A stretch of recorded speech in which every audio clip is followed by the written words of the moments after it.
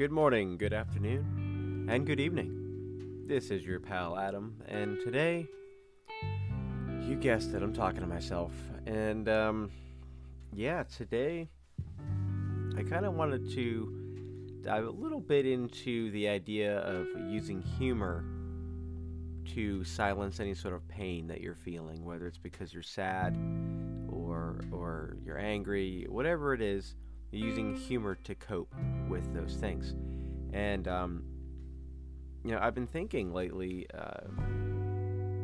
just kind of give you a little summary where I'm at, clicking around to my notes here. I just wanted to kind of make sure I hit everything, is that I realized that some people I've actually been told that some people think that laughing in times of crisis is not always a good thing, or laughing or chuckling about during a bad situation, or laughing about your past when something was really awful, or if something tragic happened to you, is not healthy. I've had people always say, Adam, that's not healthy. It's not, are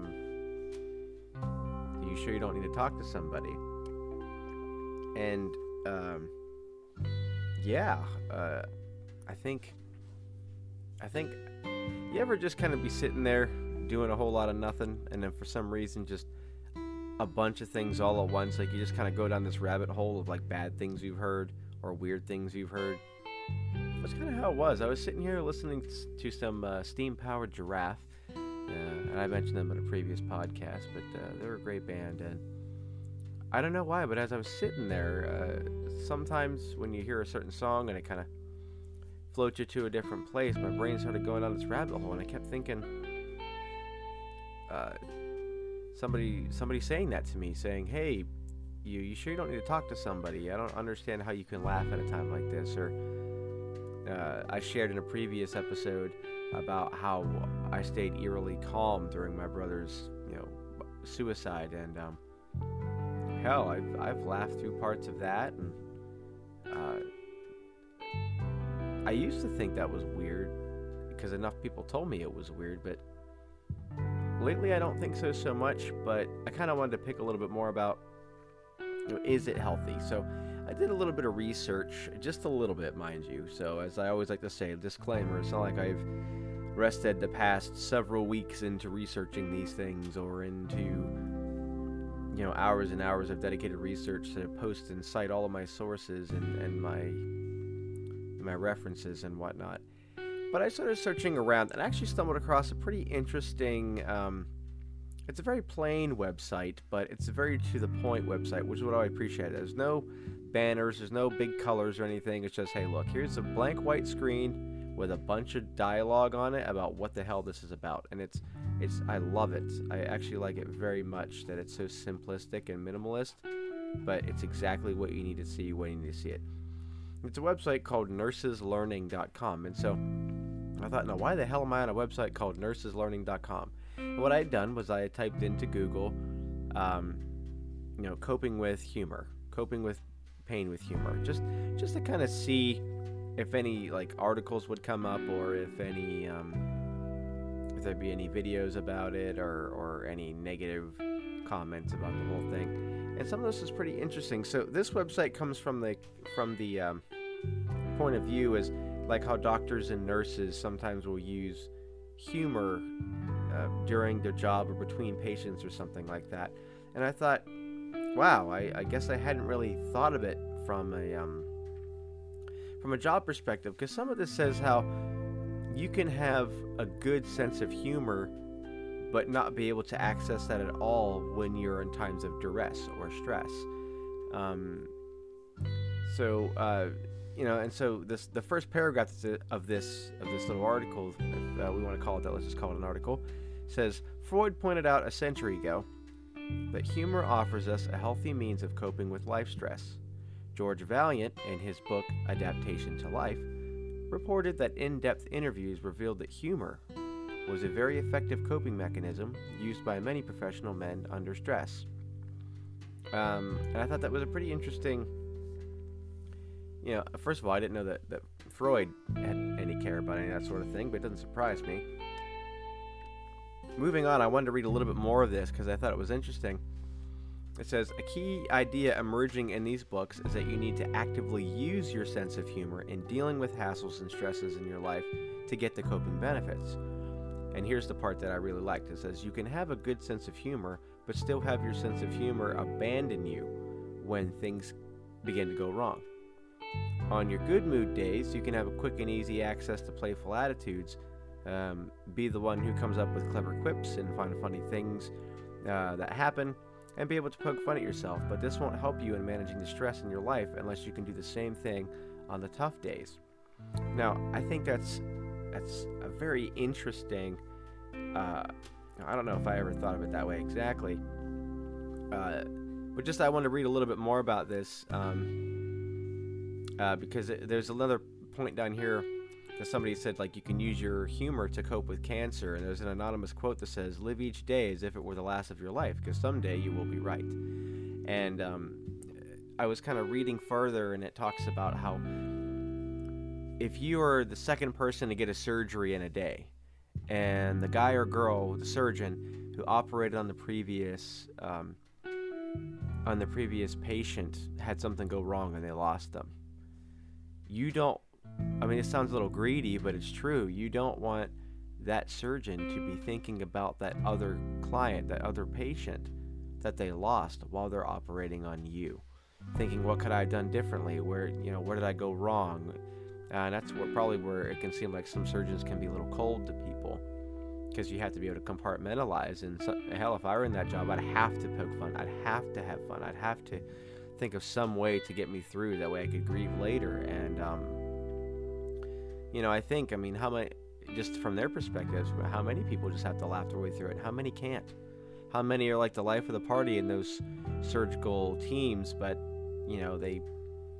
maybe they aren't able to use their humor the same way. I don't know. I just thought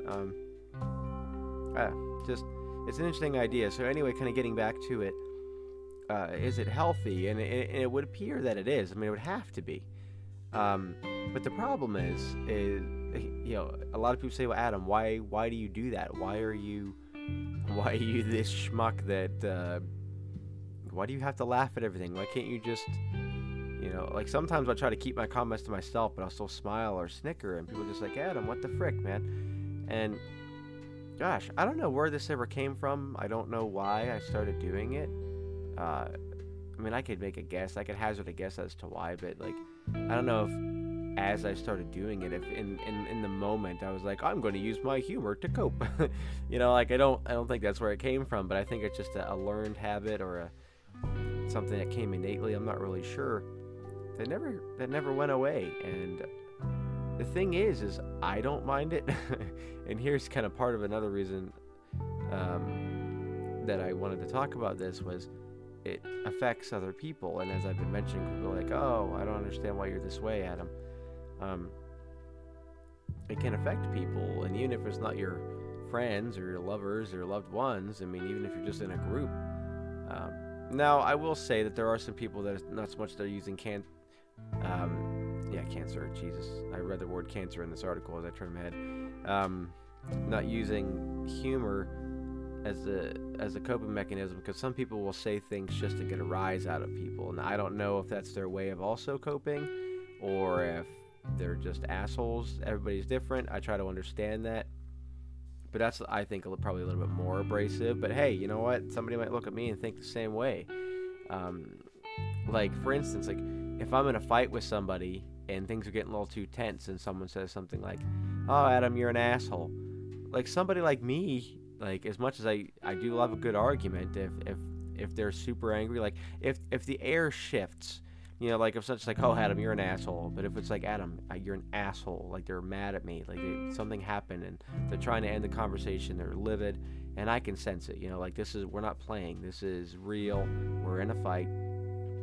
If somebody like me, like I've had this happen before where someone says, you're an asshole, and I could go anywhere from hearing that song that Dennis Leary sang way back, early 2000s maybe, I'm an asshole, or I'll picture Jim Carrey as Ace Ventura in the original Ace Ventura and in the sequel, actually, bending over and talking through his ass and singing that little song and everything and asking for a mint and some mouthwash. And, like, Like, that's where my brain goes, and I'll start to smile or snicker if I don't say it out loud. And they get so mad at me. They think that I think this is funny. You know, Adam, do you think this is funny? Like, why are you laughing? Like, this is serious. And, man, like, that's one of the downsides of it. Is it's not that it's unhealthy, I guess, from an individual's perspective, but, you know, when you're in a group or in a relationship perspective, you're like, boy, I'm really digging my hole deep here. And then you have to try to explain it and say, and this has bitten me in the ass so many times, but it's me just trying to be honest. But somebody like Adam, I don't understand how you can laugh like this. And I'll say, look, I realize that I shouldn't be laughing, but let me tell you why I'm laughing. And then you go on to tell them why you're laughing. Oh, I was picturing Ace Ventura talking out his ass from the movie. And they're like, oh, that's what you're thinking about during this time. I'm just like, you know, no, but yes. Like, I'm not trying to antagonize you, but if you're like, Adam, why are you laughing? Then I feel like I should tell you. But then if I don't tell you, then here's where the pendulum swings the other way. Or is it the same way, just in a different style or movement? But if they say, Adam, why are you laughing? How can you be laughing at this? I'm like, we're in a fight. Then I'll say, it's nothing, it's inappropriate, I don't want to tell you, or something along that line of like, yeah, it would only make you more angry. Then they're going to say, well, now I'm already angry because you won't tell me what it is. I'm like, well, fuck. Man, I can't tell you how many times that's come back to bite me in the asshole, I tell you what. And, I mean, most recently, people I know lost their dog. And I know for a lot of people, that's like the end of the world for them. It's, you know, not that I don't love animals, and she was a good dog, but, you know, and I've lost my share of family animals, but this dog, her name was Sugar, right? That's what they called her. She's a little white puffball, and they called her Sugar, and they had her for many, many years. And like, I found out a few days after it had happened. Like, you know, I didn't know right when it happened. And I tell you what, man, like, they said, oh, you know, Sugar died.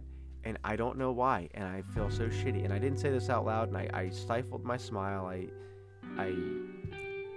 knew that this was not a good time, and I tried so hard because, like, these people were devastated. But the song, Sugar We're Going Down Swinging, I think that's what it's called, by Fall Out Boy, popped into my head. And then, through some of this grieving processes, these people are telling me how they're feeling, and I'm sitting there being silent, trying to be there for them, and I like to think I did a good job and tried to be a good friend for them. But my God, if I tell you, if Sugar We're Going Down Swinging didn't get stuck in my head, something that was just entertaining me to help me get through that, because not only was it tense, you know, obviously I'm sad that the dog's gone, but I'm in a room filled with sad people, and like, I'm an empath to a degree, and my body's trying to fight this urge to be sad, you know, because I don't know if it's because I'm trying to be strong for them, or if it's because I just don't feel like being sad right now. I don't know. It's just, it's interesting, and something that I often realize, while again, I don't think it's unhealthy, it can be very imposing, or quite an impediment on your relationships, or in this case on mine. You know, I wanted to share one more story with you about how using humor to cope can be odd for your relationships. You know, and I'll have a future episode that goes into some of these things in a little bit more detail. But growing up was tough for me. I grew up with 2 brothers and 2 sisters, 2 older, 2 younger, so it all evened out. 1 younger brother and sister, 1 older brother and sister. And we were left alone a lot, so there's that. But my mom was a little unstable, and well, so was my father, if I'm being completely honest. And let me just preface this for this and future episodes, is if I ever talk about my past as if it's like the worst thing in the world, I am very aware that things could have been a lot worse. Just to make that very clear. I'm grateful for the life that I have, even if it's not exactly what I want yet. I got a roof over my head. You know, I survived those bad things. and I have stories to tell and wisdom to share, and humor that I've derived from it. Derived is the word I'm looking for. Whatever it is that I've taken from it to share and try to help people overcome things that I don't want anybody to have to overcome, or to help them avoid things rather that they wouldn't have to otherwise encounter. Now, having said that, a funny story that's funny to me, but it isn't funny to others, as I've discovered, was my mom owned many, many pairs of white shoes, and now that's not that funny. But anytime that we had to go anywhere, she was always one that would bitch if we were late anywhere. So she would always make sure that everybody had to go get ready before her, but then would complain that she could never get in the bathroom to get ready because she made all of us kids go get ready first. And then we were ultimately waiting for her to be done doing anything. And then there's been many a times where she'd be so late for doing something, and then she would have us all get ready just to not go anywhere. And that was a real trip. And then we'd be all getting undressed and everything, or at least back in our hangout clothes, or taking our shoes off and coats or whatever, just for my dad to be like, no, we're going now, everybody get ready. And so we have to like hurry up. No, it's a whole thing. Anyway, but her white shoes, anytime that we were going to leave, it was always, where are my white shoes? I mean, you're a grown-ass adult, and you don't know where you take off your shoes. You don't have a place you leave your shoes. Like, as an adult now, I look back on it, and like, if I had thought to do it then, I may have, and probably got my ass kicked because of it, but it would have been worth it. Like, how do you not know where your goddamn shoes are? You're a fucking grown-ass adult, and this is all the time. It's not like once in a while. So anyway, she would have all of us kids, and our dad was so codependent on her that everything had to run around her time, her schedule, her crazy brain. And she would say, go get my white shoes. I don't know where my white shoes are. So we'd all be scrambling around the house, right? And this is a constant. And that was when I didn't realize how many pairs of white shoes my mother had. So we'd all be finding different pairs of white shoes, or at least one white shoe, because my mother was like a toddler. She just left shoes everywhere. Like, they were never together. That was the thing. When we'd find her shoes, they weren't even in the same room. Like the matching pair, not even in the same room. I don't know how she ever managed to make it that far as an adult. But anyway, oh man, I'm so glad my dad doesn't know how to use podcast stuff, because he would be livid. Whoo, doggy, he's still alive. My mom passed away. Anyway, I'll get to that another time. But she'd tell us to get these white shoes, and every time we brought her a pair or any of her shoes, she'd be like, not those white shoes, my other white shoes. And we'd go through that a lot. And there were times that we were beat if we brought back the wrong shoes, or she'd throw the shoes back at us if they were wrong. And she would just throw an absolute flip, not having these white shoes. And she'd bitch and just tell my dad and tell all of us, well, I can't frickin' go. Except it wasn't frickin'. They were like, I can't frickin' go if I don't have my white shoes, and blah, blah, blah. And only one time I can remember my dad being like, well, what's wrong with these white shoes? Why can't you just wear these white shoes? These aren't the ones that I want. Yeah, it's a whole crazy thing. Anyway, like, that was very tense for us. We would literally run, not because we thought we'd get in trouble, but just because we didn't want to see our mom explode. Like, we'd all split up. That was the most coordinated we ever were, was like trying to find shoes. They got to the point where we would have to like try to look ahead of time. Like, all right, if we're going anywhere today, let's see if we can like spot mom's shoes ahead of time without having to go into her room. More often than not, her shoes were in her freaking room. But anyway, well, at least one of them. I'm convinced that she's worn just unmatched shoes, and that's how they all got mixed up. But anyway, like, that was very terrifying for the time, and we were always afraid that we were going to get hurt, or shoes thrown at us, or thrown into the wall. We've had whole entire wars in our house based around white shoes, where one of my older siblings would just be like, all right, I'm done with this, like, why can't you wear these? And then that would just streamline in. Gosh, one time took us into DEFCON, man. Is it DEFCON? DEFCON is what it is. But anyway, that's another story. But the point is, like, the story I want to share, the reason I laugh at it now, is I remember my sister and I were I think it was Easter dinner, Easter or Thanksgiving. It was a long time ago, so forgive me for not recalling exactly. But we were at the table with her, what would be her future husband. I don't think they had gotten married just yet. No, they didn't. And we're having dinner, and somehow we got on the subject about, talking about our past. And I realized that my would-be brother-in-law had never heard a lot of the stories that we had gone through growing up. I guess my sister tried to keep it to herself, or maybe didn't want to scare him away all at once, and maybe ease him into some of it. And so we shared one of these stories of our mother wanting these white shoes. And we're laughing and chuckling about it, and we always had this whole thing, hey Adam, where's my white shoes, and we always thought it was so funny. But it was around that time that I didn't realize how off-putting that was to people until I saw my brother-in-law's face, where he was terrified when we would tell him these things. He'd be like, oh, and then she would throw the shoes at us. There was one time she hit me in the face, like we would just talk, and he was absolutely, I think he was also a little embarrassed. Like, I don't really know. And now, many years later, he's used to some of these things and is far less surprised, and just talks about how there's just two of us in the room now. But I'll never forget his face, how horrified he was. And I remember looking at him, I was like, why? I said to him, and I feel so stupid hindsight, but I said, why are you not laughing? Why? I don't understand how you're not laughing at this. Isn't this stupid? And he says, no, this is scary, and like, I worry about you guys. And he says to Danielle, that's my sister's name, he says, why are you laughing at this? What, I don't know. I can't remember exactly how he approached it, but he had said something along the lines like, what's wrong with you? Why are you laughing? And she and I shared a glance at each other and thought, I don't know if she thought the same thing I thought, but I thought, man, maybe we shouldn't be laughing about this. And I remember in that moment feeling kind of like an ass, kind of like a turd for thinking we were sharing something funny about our past, when I guess to us it maybe doesn't seem so bad, but to people who hadn't been a part of that, it can be a little horrifying. And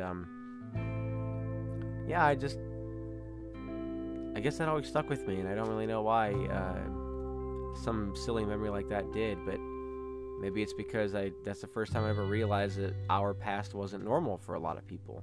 And again, I'm not saying that my past is the worst, but I guess compared to most of the people that I know, some of those things aren't so funny. And kind of bringing it back around, kind of circling around a little bit, is it okay? And I'm going to say yes, and I think it's okay. But I do think that if you're like me and you do use humor, by the way, I'm not professing to be good at this. This is me thinking out loud, talking to myself about it. Again, if nobody else hears this, maybe I'll come back and listen to it later and convince myself I did something better or wrong. I don't know. But maybe trying to be more tactful with it, or perhaps, honestly, I think probably one of the best cure-alls that has been working a little bit more for me lately, because I'm trying to be more aware of it, is telling people who aren't familiar with it. I'll say, hey, look, I just want you to know, ahead of time, I make jokes, I tell jokes, I laugh, I chuckle, I do little parodies or whatever it is to help me get through things. And if I ever do that, I don't mean to offend you, just how I deal with stuff. It's just my go-to thing. I don't even think about it half the time. My brain just goes there, to this happy place or to this silly place, to protect me somehow, or to help keep me focused, to help others. I don't know, because sometimes maybe I make jokes because I want to make others laugh because I know they're sad. That's also a big one for me. But I just kind of wanted to bring that up because I think it's important to realize that there's probably a lot of people out there that do that, and that's just, and they probably know it's in bad taste sometimes, but they just do it because in their brain right now they're like, oh, I got to protect me, and or maybe it's like, I got to make other people laugh because they're suffering. And I know this isn't like a hot topic or anything, but I think it's still important to know. And I'm trying to be more aware of it, not just for myself, but because I know other people deal with things differently, whether it's through anger or through drinking or any other substances. And gosh, it's so difficult to put yourself in people's shoes sometimes. But even if you disapprove of how they do it, I think it's important to at least try to understand it. And I guess this is me just sharing that with anybody who may care to listen, that's why I do it. I know there's a lot of different ways to deal with things, and I haven't done them all to be able to give you my input on them, or at least my first-person perspective, my experience that you can share. But in this case, I can, because it's what I do, and I'm curious if anybody else does that. I'm sure they do, but At least nobody I know. So if you're out there, let me know. But that's it. I just wanted to go through that a little bit. Going a little bit longer, apparently. I'm at around 25-ish minutes, so should probably wrap this puppy up for now. Otherwise, I'm going to start recording hour-long episodes, and nobody wants that. So, anyway, thank you all for letting me talk this out. And if you made it this far, thank you again so much for sticking with it. I don't know if you like the sound of my voice, if you're just like, boy, this guy sucks. If you got this far, maybe there was something that was keeping you along, and if so, please let me know. I'd love to hear about it. But in the meantime, as always, ladies and gentlemen, first and foremost, thank you for being here. Thank you for supporting me. If you would mind sharing this with somebody, if you really like it, that definitely helps. I'm still trying to grow this whole thing, so any and all support is great.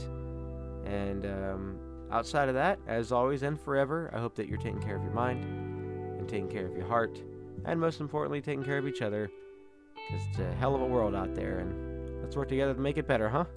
As we do. On 3, team. 1, 2, 3, break!